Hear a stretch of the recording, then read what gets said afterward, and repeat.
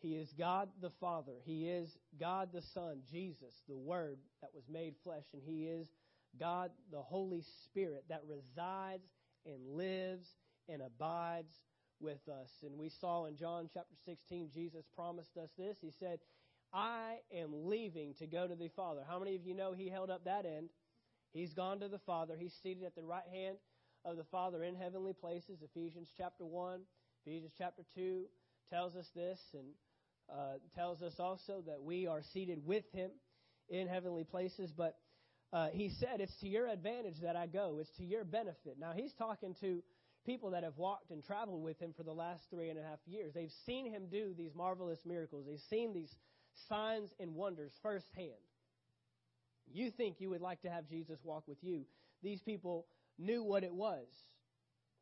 What an awesome experience it was to spend time living and dwelling and eating and traveling with Jesus throughout His ministry, throughout the work of His time. But He was constantly talking about the end. He was constantly leading up to, there's a time when I will be separated. And He makes a statement to His disciples. He says, it's to your advantage, it's to your benefit that I leave, because if I don't, I can't send you the promise of the Father. That's the Holy Spirit.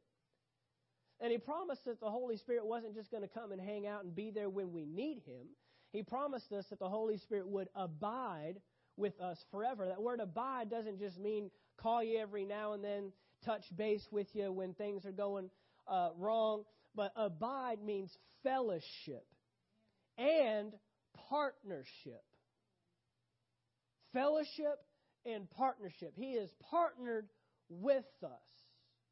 He's been assigned to us, alongside us. Jesus calls Him the Helper. Jesus calls Him the Spirit of truth that the world cannot receive, but we can, because He lives and He abides within us. And so we saw that, at salvation, you receive the Holy Spirit.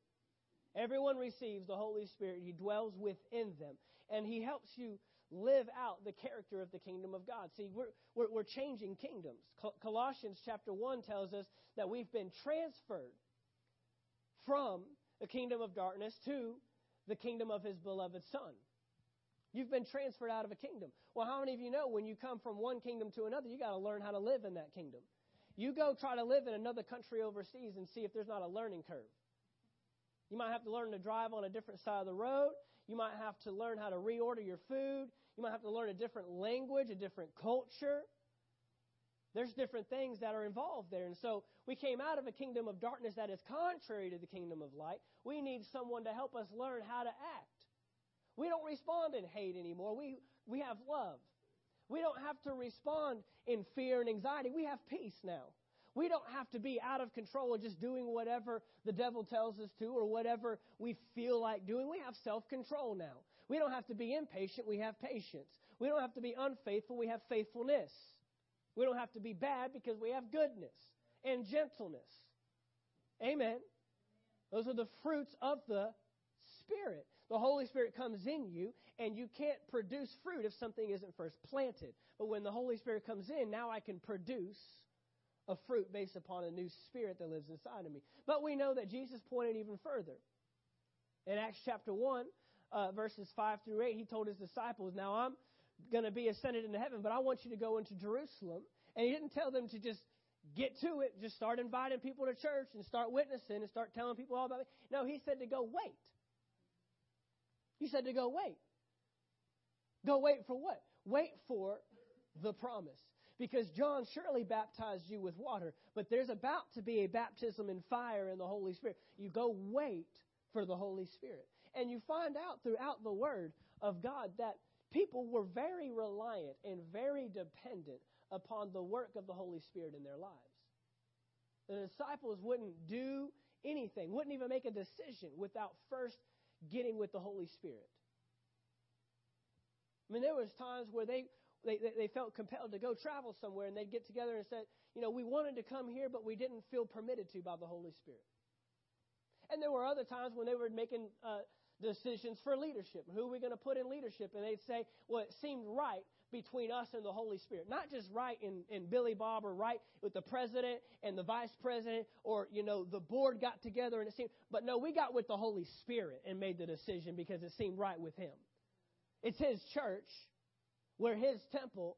So He ought to be able to have a say-so in those decisions. We became very dependent. Even Jesus Himself didn't do one miracle, didn't do one sign, didn't do one thing without first receiving the Holy Spirit. He's baptized in water by John the Baptist. He comes up, the Holy Spirit comes and ascends upon Him like a dove. Amen. And now the first thing He does is He goes and turns some water into wine. Didn't do one miracle, didn't do one sign. I always used to ask the question, I wonder if Jesus, when He was growing up in elementary school, in high school, he sees people in His school that are sick or, maybe somebody's got a cold and so He walks over and says, hey, I'm Jesus and I can heal you. But He didn't really ever do that because He didn't do any miracles until the power of the Holy Spirit. See, there's the infilling of the Holy Spirit at the point of salvation, but then there's a coming upon that we receive power and boldness. And so we've been looking at this last part for several weeks now because first I wanted to introduce you to the person of the Holy Spirit because you don't ever want to learn about somebody's power without first getting to know who they are, right? Nobody ever likes just being used because of what you can do, but nobody ever wants to get to know you. Amen. And the Holy Spirit doesn't like it either. He wants you to get to know Him and fellowship with Him and dwell with Him Monday through Friday before we start doing all kinds of signs and wonders and talking in different languages and prophesying and doing all these different things. So we introduce you to the person. And so hopefully today I can wrap this up. I'm going to do my best to. The last couple of weeks we've been talking about tongues. We've been talking about speaking in other tongues and the purpose for it, the benefits of it. Last week we probably had about 7 or 8 benefits of speaking in tongues, why it's important for the believer to be filled with the Holy Spirit with the evidence of speaking in tongues. And today I want to move over into the public side. And I'm just going to spend one service here talking on the public side of the gifts of the Spirit. And I'm just going to go ahead and let you know I'm not really going to get into the 9 gifts. Okay, that's a different teaching. And we could really draw this out and go, down the 9 gifts, but that's a separate series. And speaking of that, I want you to know we've had several people ask. We will be making this an actual series that you can purchase if you want to get the whole thing all the way through. I'm going to make that available. If you come across somebody, that has questions about the Holy Spirit and the manifestations of the Spirit and the operation of the Holy Spirit, you can pick one of these up. If you have more questions, these would be good for you to continue to hear. Obviously, these messages are online. You can go on and grab them at any time. But I want to make that available. I've had one person specifically ask me, and they said, I'm going to be purchasing at least 2 copies. I know 2 people that need this. And it's necessary. Amen? We don't need to be talking less about the Holy Spirit. We need to be talking more, but we need to bring correction to it. I know how we operate, especially as an American nation, Americanized individuals. When something breaks, we abandon it. But how many of you know God doesn't break or God doesn't abandon things that are broken? I mean, if you go back to Genesis chapter 3, Adam and Eve, it didn't take them very long. It took them 2.5 chapters to break what God had created. Messed it all up. And, we really could have ended the book. If it was any of us, the Bible would be 3 chapters long. And it would say, and we cursed them to hell, and we just went on and did our own thing. We found another way to do it. That would be us, right? But God, as He's finding out what Adam and Eve did, He goes ahead and tells the snake, I've already got a plan in place to fix what they've broken. Amen. God doesn't abandon things when they break. See, when our marriages fall apart, we abandon it. When our job doesn't work anymore, we abandon it and find another one. When our car doesn't work, we want to sell it and get another one. But God is a fixer. God loves to mend and heal and restore things. And so we don't need to abandon the work of the Holy Spirit because some people have broken it. And I told you a couple of weeks ago, I said, I would rather be in a service where God moved and maybe a few individuals got a little over-spiritual, got out of whack, than be in a service where man was in full control, but God had nothing to do with it. And everybody was comfortable, and everybody was fine, and nobody was out of line, and everybody went home feeling all good, but there was no God in it. Okay? But we don't need to redefine a move of the Holy Spirit as, people running around the room knocking chairs over and bumping people over, and everybody's slain in the Spirit, and, the service went 5 hours.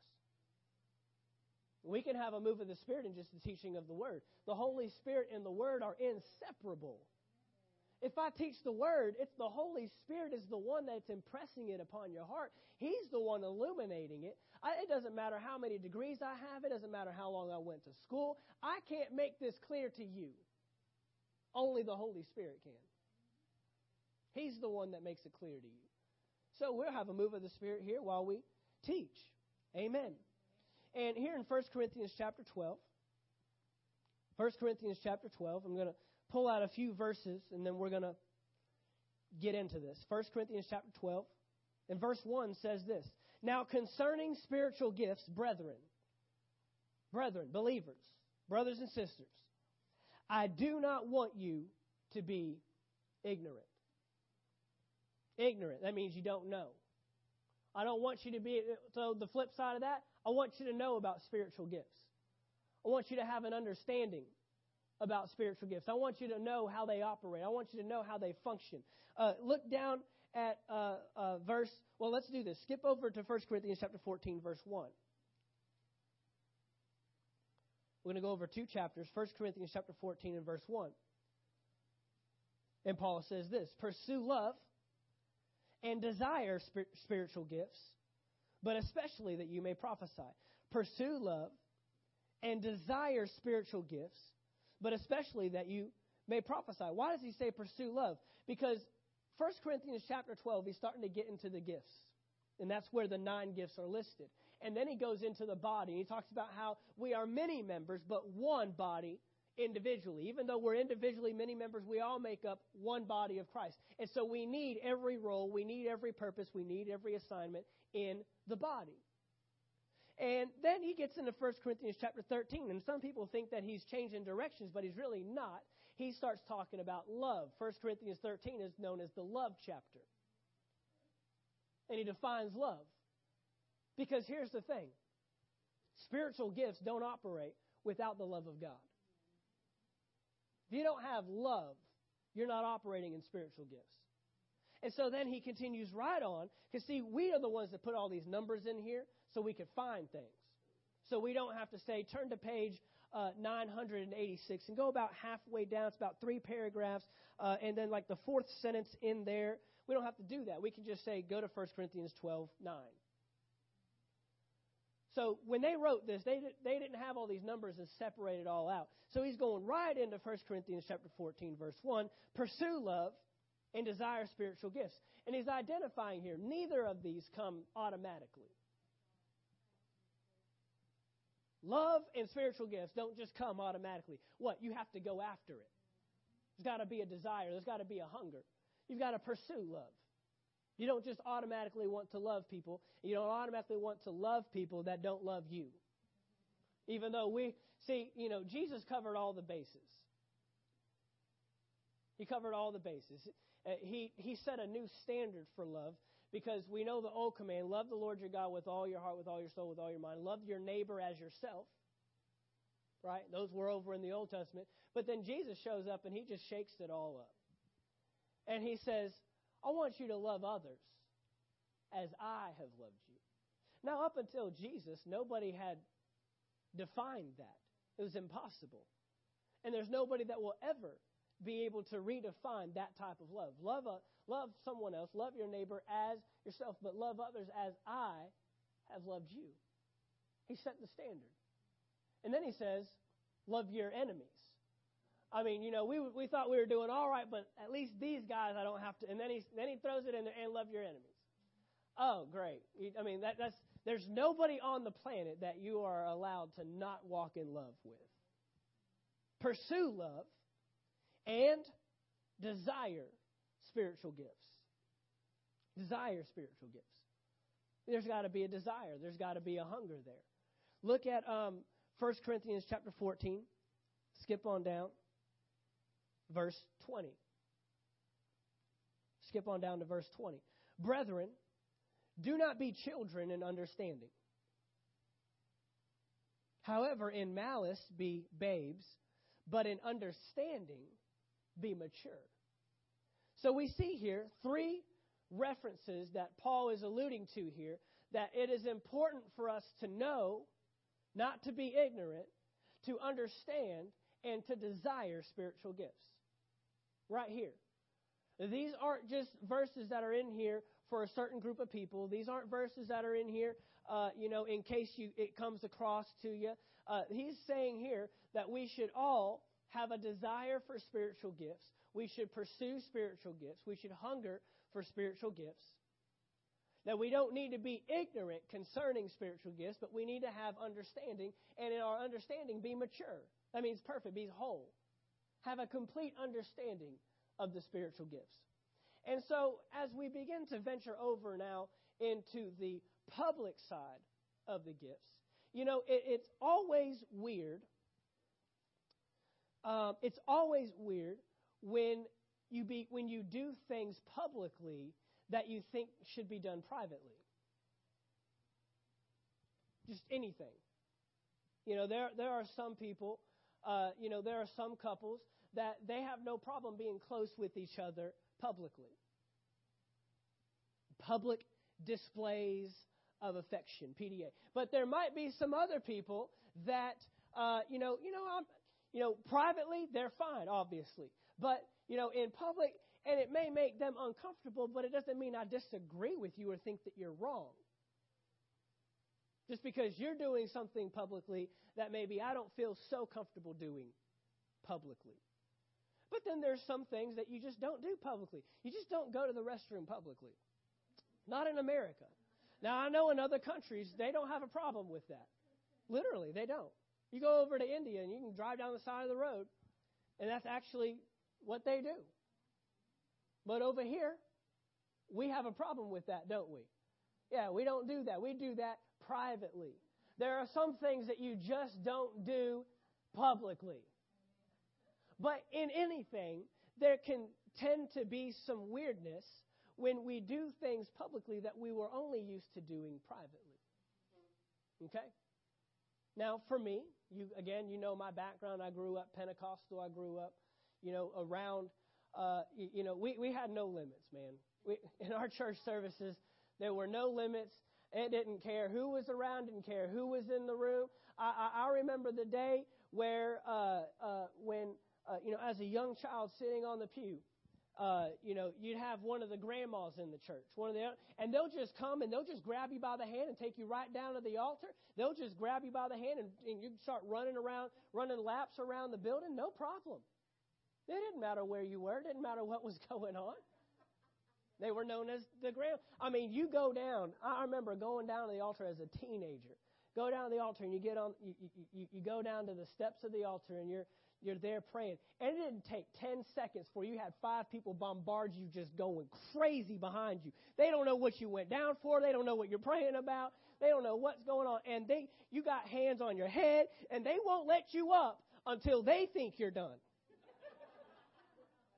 You're thinking, okay, I'm good now. I got this thing clear. But they ain't coming up, man. They're not coming up until they feel the fire come off of the backside of your head. No limits, man. Prayer warriors, man.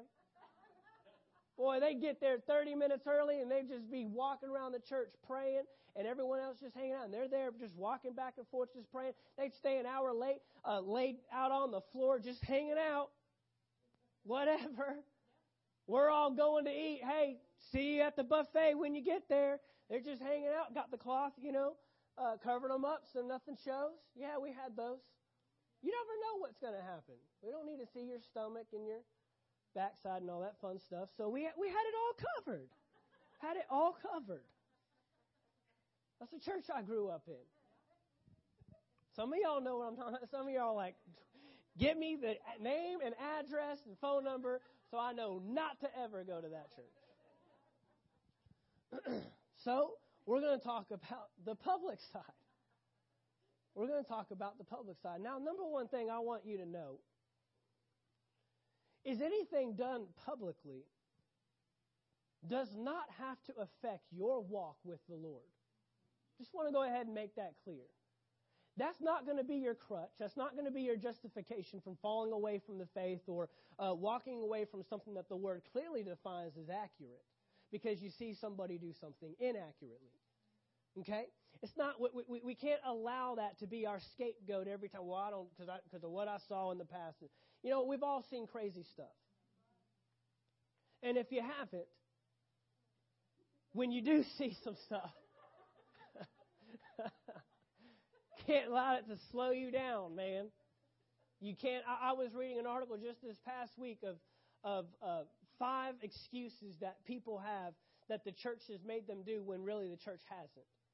There's different things like, you know, the church has burned me out. Well, no, the church didn't burn you out. You chose to get burned out. The church caused me to walk away from my faith. Well, no, you choose to believe or not believe. At some point, we got to take responsibility for this stuff and say, I'm going to walk with God regardless of what anybody else does. And I've been in services where people have done things, and I know that's inaccurate. But bottom line is, I'm there for me and God.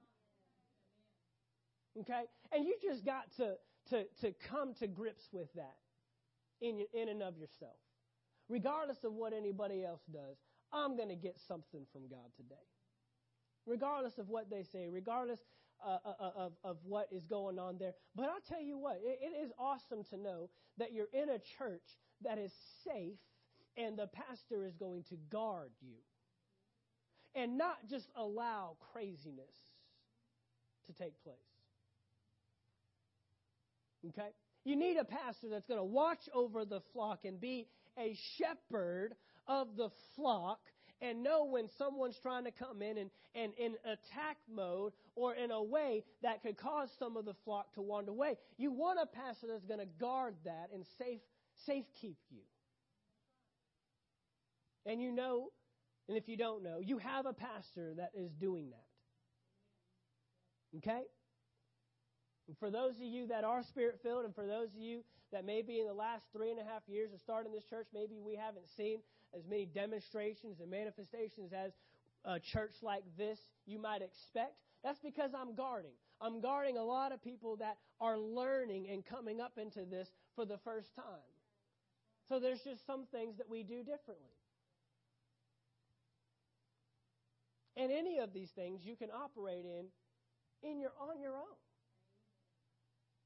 If you just want to have a good old Holy Ghost shouting meeting, just go put on some good old gospel music and go to town in your house and just start jumping and shouting and doing whatever you got to do. Just got to have your fix. Okay? But we're growing and learning in some things, and so that is what we're doing. And I've taught on this before, and we're teaching on it again, and we'll probably teach on it again because it's that important. So now concerning spiritual gifts, brethren, I do not want you to be ignorant. He wants us to know some things. Now look at 1 Corinthians chapter 12, verse 11. Chapter 12, verse 11. He's just gone through, there's the diversities of gifts, but they are the same Spirit. And in verse 11 he says, but one and the same Spirit works all these things, distributing to each one individually as He wills. You can't just come to church and say, I've got a prophecy gift today. You can't just come to the pastor and say, Pastor, I'm feeling like I got a working of miracles on me today. I feel like I got the gift of faith today. Doesn't work that way. It's distributed as the Holy Spirit wills. But notice, it's the same Spirit. It's the same Holy Spirit. The same Holy Spirit that operates in you on your private side is the same Holy Spirit that operates on the public side. And that Holy Spirit isn't trying to embarrass anybody. The Holy Spirit isn't trying to make a mockery or a scene of anybody. The Holy Spirit isn't trying to rebuke anybody. We've seen several times that the Holy Spirit is there to edify the church, strengthen the body. Now, we've already seen that speaking in tongues, is edifying yourself. Praying in an unknown language strengthens myself. In my times of weakness, the times where I'm feeling down, I can just get alone, I can pray in the Spirit, and I can be strengthened in the inner man, the Bible tells me. The inner man. There is an inner man. There's a spirit man living inside of you. You're not everything on the outside. God relates to your spirit first, and then what happens to the spirit changes the outside. Because when you are made a new creation in Christ Jesus, old things are passed away, all things have become new on the inside. And the change on the inside is working on the outside. Okay? So we know that there's an inner man. And so I want to get into 1 Corinthians chapter 14. And we're pretty much just going to go through this chapter, because this chapter specifically is given to us for correction and understanding and maintaining integrity. Maintaining integrity. That's why this chapter's here. In fact, for those of you that were here all the way at the beginning, let's just go down to verse 20.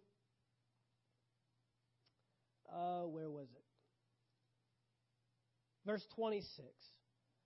1 Corinthians chapter 14, verse 26. It says, "How is it then, brethren? Whenever you come together, each of you has a song, has a teaching, has a tongue, has a revelation, has an interpretation. Let all things be done for edification." This was the very first verse that we read. If you remember, going all the way back, this is the very first verse I covered. And then we went back to chapter 5 and chapter 6 and chapter 7, and we saw how broken this church really was. I mean, this looked like a spiritual church. Everybody's got a tongue, everybody's got a teaching, everybody's got a gift, everybody's got a revelation, everybody's prophesying. I mean, what a spiritual church. And then we find out that they've got individuals that are sleeping with their own family members. We find out they're taking each other to court. We find out that they're suing each other. We find out that there's backbiting and gossiping going on. Remember 1 Corinthians chapter 3?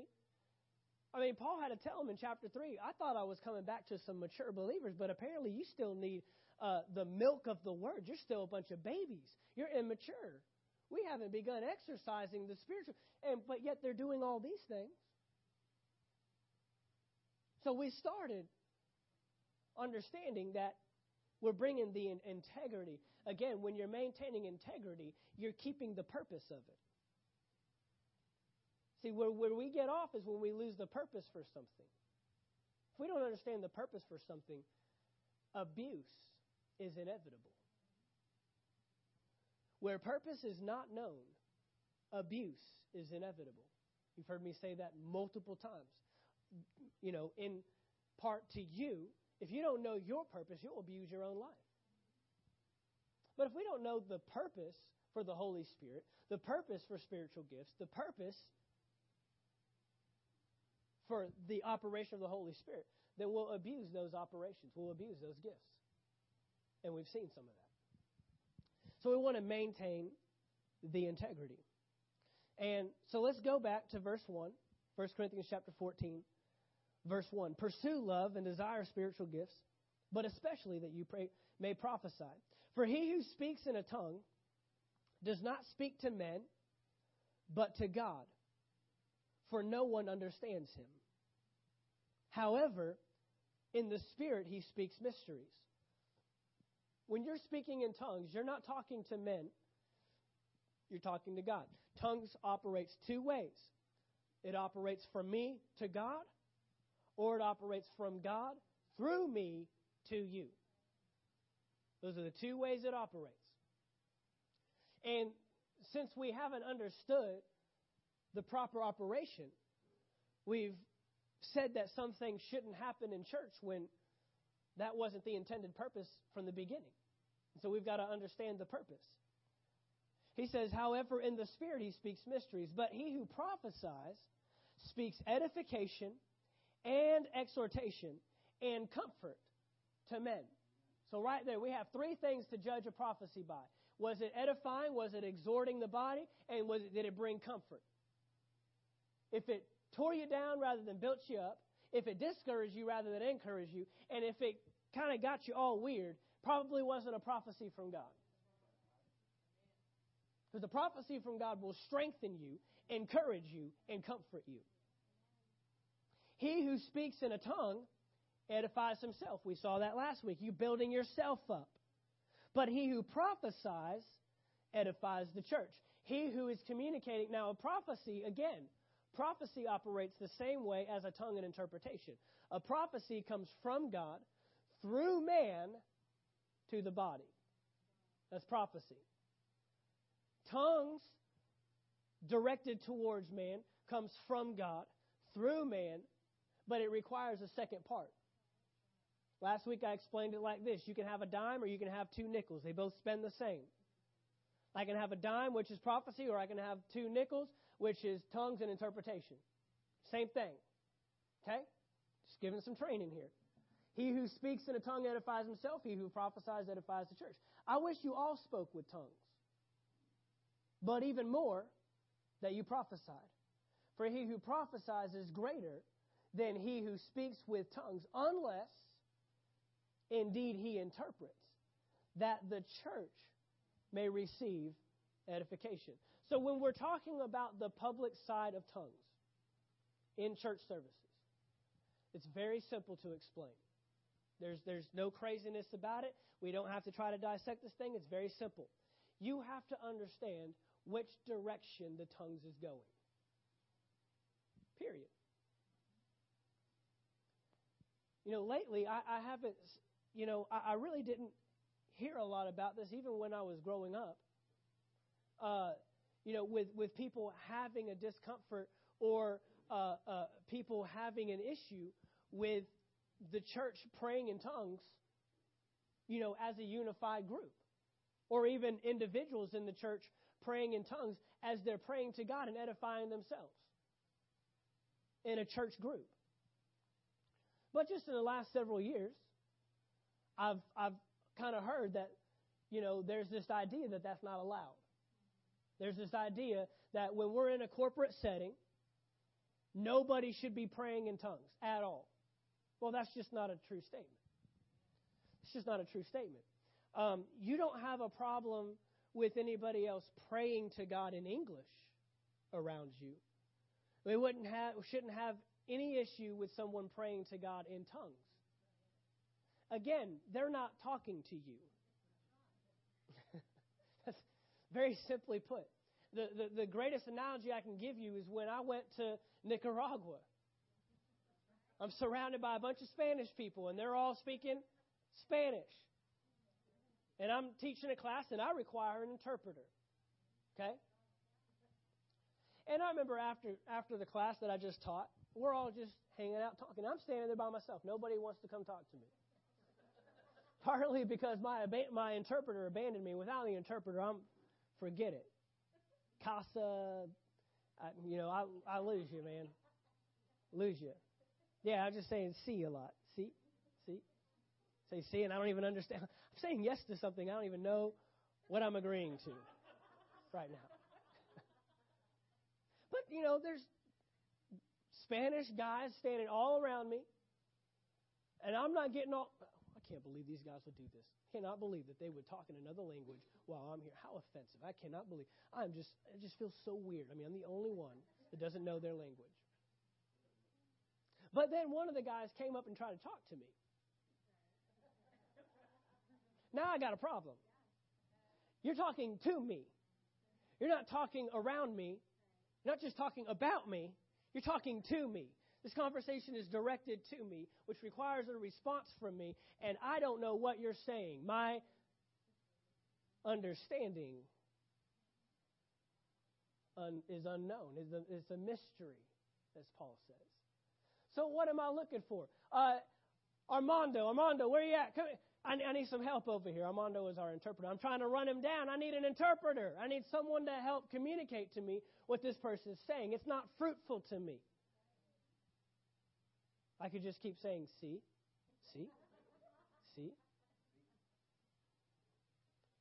But I would be doing a lot better if I had an interpreter. Amen. And so that's the only difference. You've got to be able to identify. I remember being in a service one time, and the pastor that was leading the service began praying in tongues in the microphone. And there was an individual that had a problem with that because he said, well, I could hear her speaking in tongues. And so, I at that point, I need to know. I said, no. You hear me pray in a microphone all the time in English. And sure, if you want to agree with me, that's one thing. But, honestly, what you could be doing to help alleviate all this is pray. They're praying, you pray. They're praying in tongues. If you don't know how to pray in tongues, then pray in English. Praying in English is not ineffective. You're not any less of a person. Obviously, we've seen the benefits of praying in tongues, and that's for every believer. God isn't just handing out special benefits to certain individuals and not to others. We've already seen that. If he was going to withhold it from anybody, he wouldn't have given it to the Gentiles in 1 Corinthians chapter 10. That's for everybody. But now, when it becomes quiet, where the attention and the focus is on the individual that's praying in tongues, now we need an interpretation. Why? Everybody's listening. And it's given in a moment that's being directed towards the church. So if the church is going to be fruitful in that, they've got to have some understanding. Now I need an interpreter. I remember when I was at Bible school at Rhema in Tulsa, Oklahoma. That's a very large church, 4,500 seat auditorium. And, again, just going back to the purpose of tongues and interpretation and prophecy. Anytime that it moved that way in a service, and it was very rare, but anytime we had that type of service, it always seemed to come from the pastoral side. There's always somebody on the pastoral staff that was already on stage that could move to a microphone and give a tongue and interpretation. But in the churches I grew up, they were small enough, some like this, some maybe a little bit bigger, where you could have individuals across the auditorium giving a tongue. So, right from their seat. And everybody could hear. I remember someone asked me and said, how come you don't see that happen, at a church like Rhema? Or just people in the auditorium. Why does it always come from the pastoral staff? I said, if somebody up in the balcony on the far left side was given a tongue, and we got someone on the bottom, on the far right side, who can't hear them, how are we being edified? What's the purpose? Edification. If it doesn't edify everybody, then we're getting out of alignment. Either that individual strongly feels that he's receiving a tongue for the body, and he needs to approach somebody and say, I have a tongue, I need to be in a position where I can communicate this as a whole, or not at all. Okay? Why? We're keeping it in alignment with the Word of God. Edification is the purpose. And so, he says here that obviously prophesying is greater. One individual just giving a clear prophecy in English or in your known language is more fruitful than just a tongue being given. But if a tongue is given, we need an interpretation. Verse 6, but now, brethren, if I come to you speaking with tongues, what shall I profit you unless I speak to you either by revelation, by knowledge, by prophesying, or by teaching? Even things without life, whether flute or harp, when they make a sound, unless they make a distinction in the sounds, how will it be known what is piped or played? If the trumpet makes an uncertain sound, who will prepare for battle? So likewise you, unless you utter by the tongue words easy to understand, how will it be known what is spoken? For you will be speaking into the air. There are, it may be, so many kinds of languages in the world, and none of them is without significance. Therefore, if I do not know the meaning of the language, I shall be a foreigner to him who speaks, and he who speaks will be a foreigner to me. Even so you, since you are zealous for spiritual gifts, let it be for the edification of the church that you seek to excel. Tongues and interpretation and prophesying are not given to puff you up, not given to make you look big and bad, not given so you can look more spiritual than somebody else. The purpose and the motivation from the inside needs to be, this is for the church. And that is what will encourage you to go through with it and discourage you from not going through with something that you don't feel is from the Holy Spirit. But I tell you what, I know in my own life, and I know from many other individuals, they've needed encouragement to give a tongue and interpretation or to give a prophecy. That they have multiple conversations within themselves of, no, God, I'm not doing that. No, that's for somebody else. No, I'm not getting up in front of the church and saying that. He always picks the shy people sometimes. He always, tends to pick the people that are like, God, I've never held a microphone in my life. I've never talked into anything except a phone. I'm not doing that. Right? He picked Gideon. He picked Gideon to be bold and go out in front. Right? God is still picking people. He wants to pick people that he knows have the right heart. It's about the heart. And he says here, what do you seek to excel? Yourself or the church? Yourself or the church?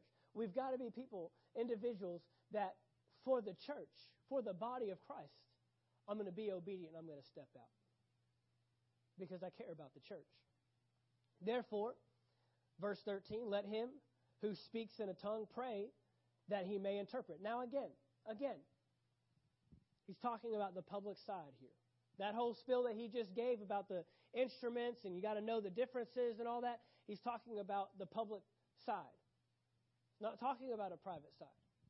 He's not talking about you on your own, and he's not talking about, because you can use tongues in a private manner in a public setting. Yes, you can do that. I just want to make that clear, that there's an understanding there. You can use the private side of tongues in a public setting that's not directed towards somebody. It's you speaking to God. But therefore, let him who speaks in a tongue pray that he may interpret. For if I pray in a tongue, my spirit prays, but my understanding is unfruitful. And I would tell you right now that this portion can be used for your private side as well. When you're praying in tongues, ask God to give you revelation. Ask God to show you what you're praying about. What am I believing for? So that your understanding can be fruitful. We already saw last week that even in Romans chapter 8, the Holy Spirit helps us in our weakness. What's your weakness?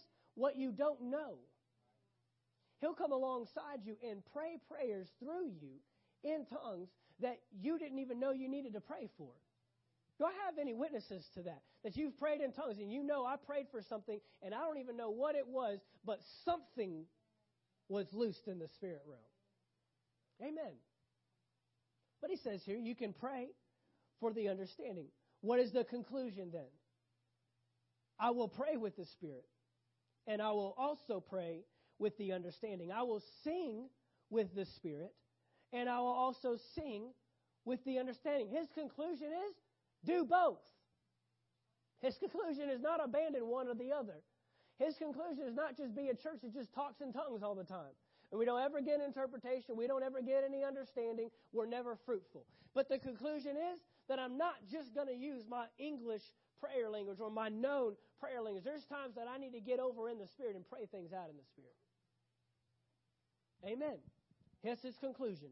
Do both. Otherwise, if you bless with the Spirit, how will he who occupies the place of the uninformed say amen at your giving of thanks, since he does not understand what you say? For you indeed give thanks well, but the other is not edified. I thank my God I speak with tongues more than you all. It's Paul speaking to a group that is practicing this stuff.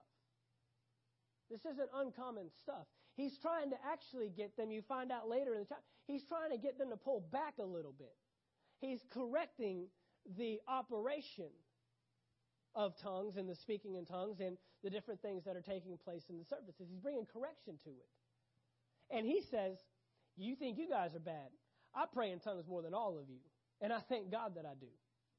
Yet in the church, I would rather speak 5 words with my understanding, that I may teach others also, than 10,000 words in a tongue. What's he talking about? Balance. Balance. There should never be a service. There should never be a service where all we've done is come together and just talk in tongues. Spoke in tongues the whole time. Shouldn't be a service.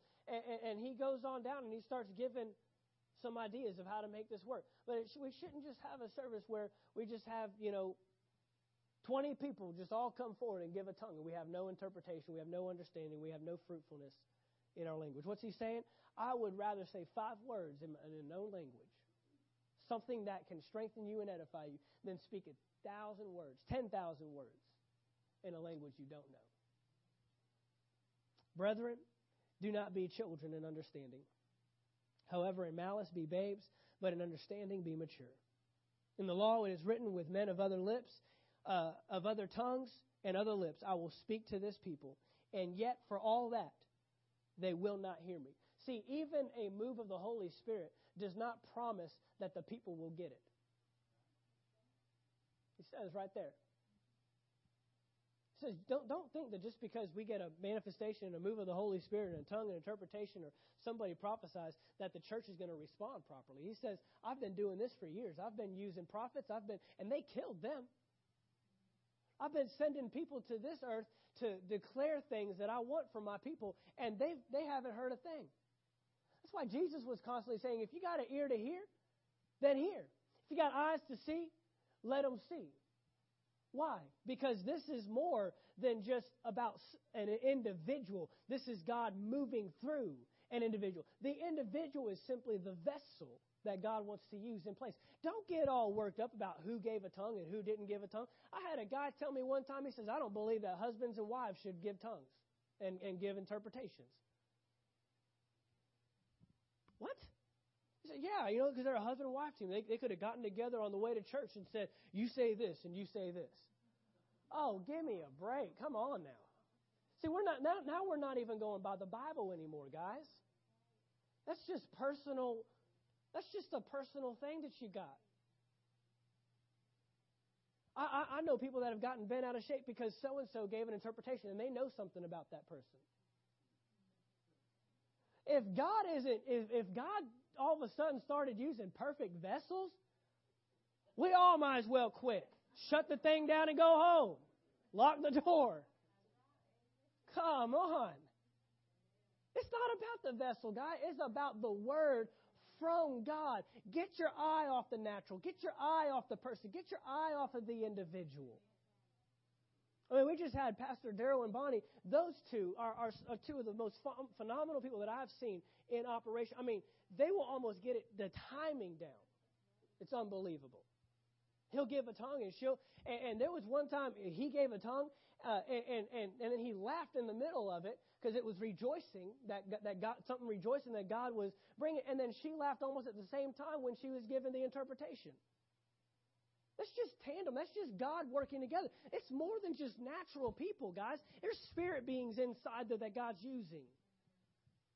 Don't focus on the outside shell. Don't focus on how it came out and who said what and how long. I've heard interpretations that took 10 seconds, a tongue took 10 seconds, and then the interpretation took 5 minutes.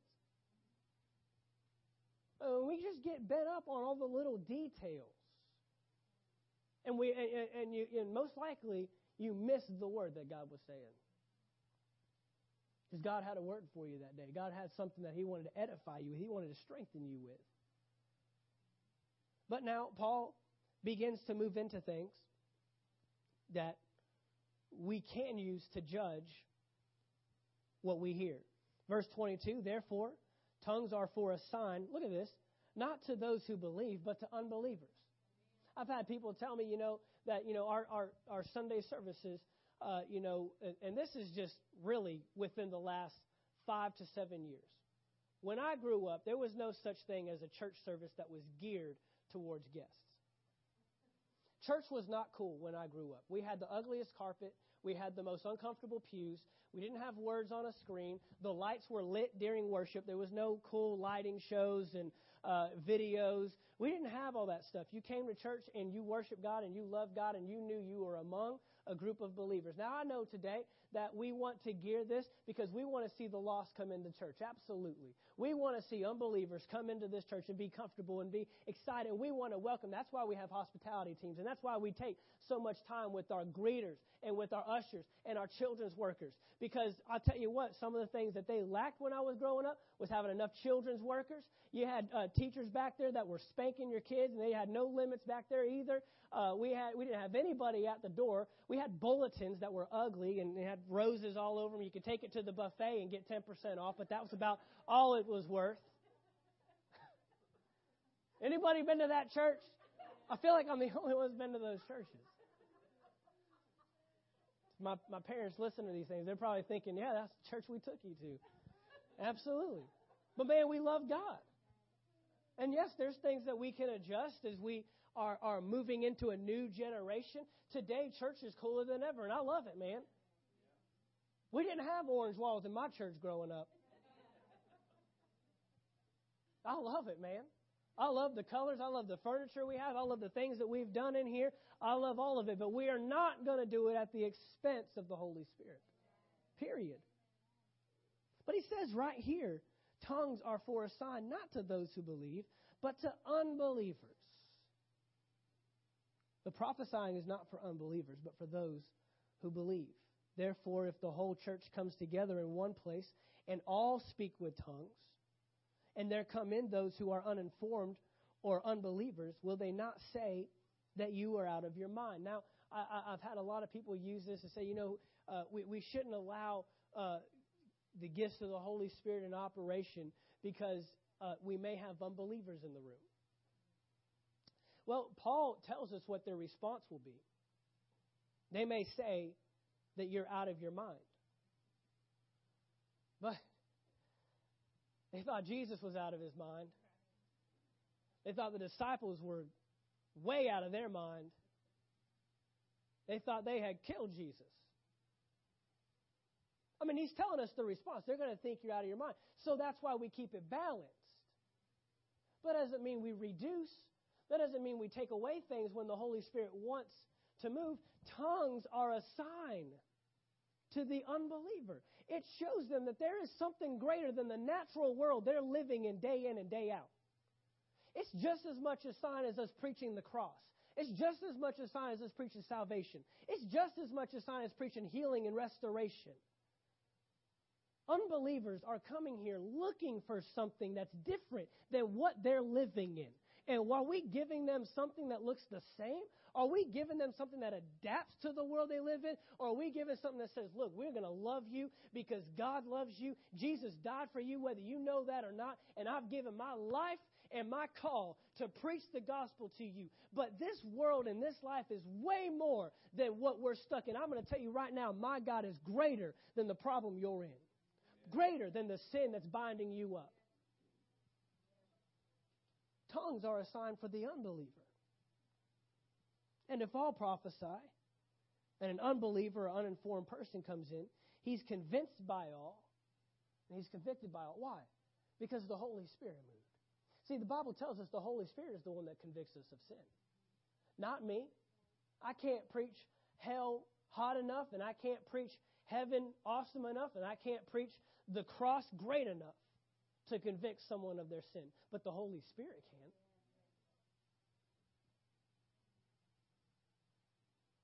I mean, I'm only up here today by operation of the Holy Spirit. The second the Holy Spirit says you're done, we're moving on to something different, I'm changing. I don't want to do this one day outside of the Holy Spirit. I don't want this church one service, not one Sunday, not one Wednesday, not one men's conference, not one marriage conference, not one financial seminar. I don't want anything we do done outside of the operation of the Holy Spirit. That doesn't mean that we have to have crazy services every time. That means we allow him to say what he wants to say and do what he wants to do. And thus the secrets of his heart are revealed. And so, falling down on his face, he will worship God and report that God is truly among you. Who? The unbeliever. The uninformed person. He will fall down on his face and worship God and know that God was in this place as a result of the Holy Spirit operating. Verse 26, how is it then, brethren? Whenever you come together, each of you has a song, has a teaching, has a tongue, has a revelation, has an interpretation. Let all things be done for edification. He gives some direction. If anyone speaks in a tongue, let there be 2 or at the most 3, each in turn, and let one interpret. And we've done this. We've seen this in operation. It'll move to a moment, and usually it gets quiet. Usually it's just a moment of stillness and people just being sensitive to the voice of the Holy Spirit on the inside, and they begin to get that on the inside. The Holy Spirit wants to say something, and so they'll give a tongue.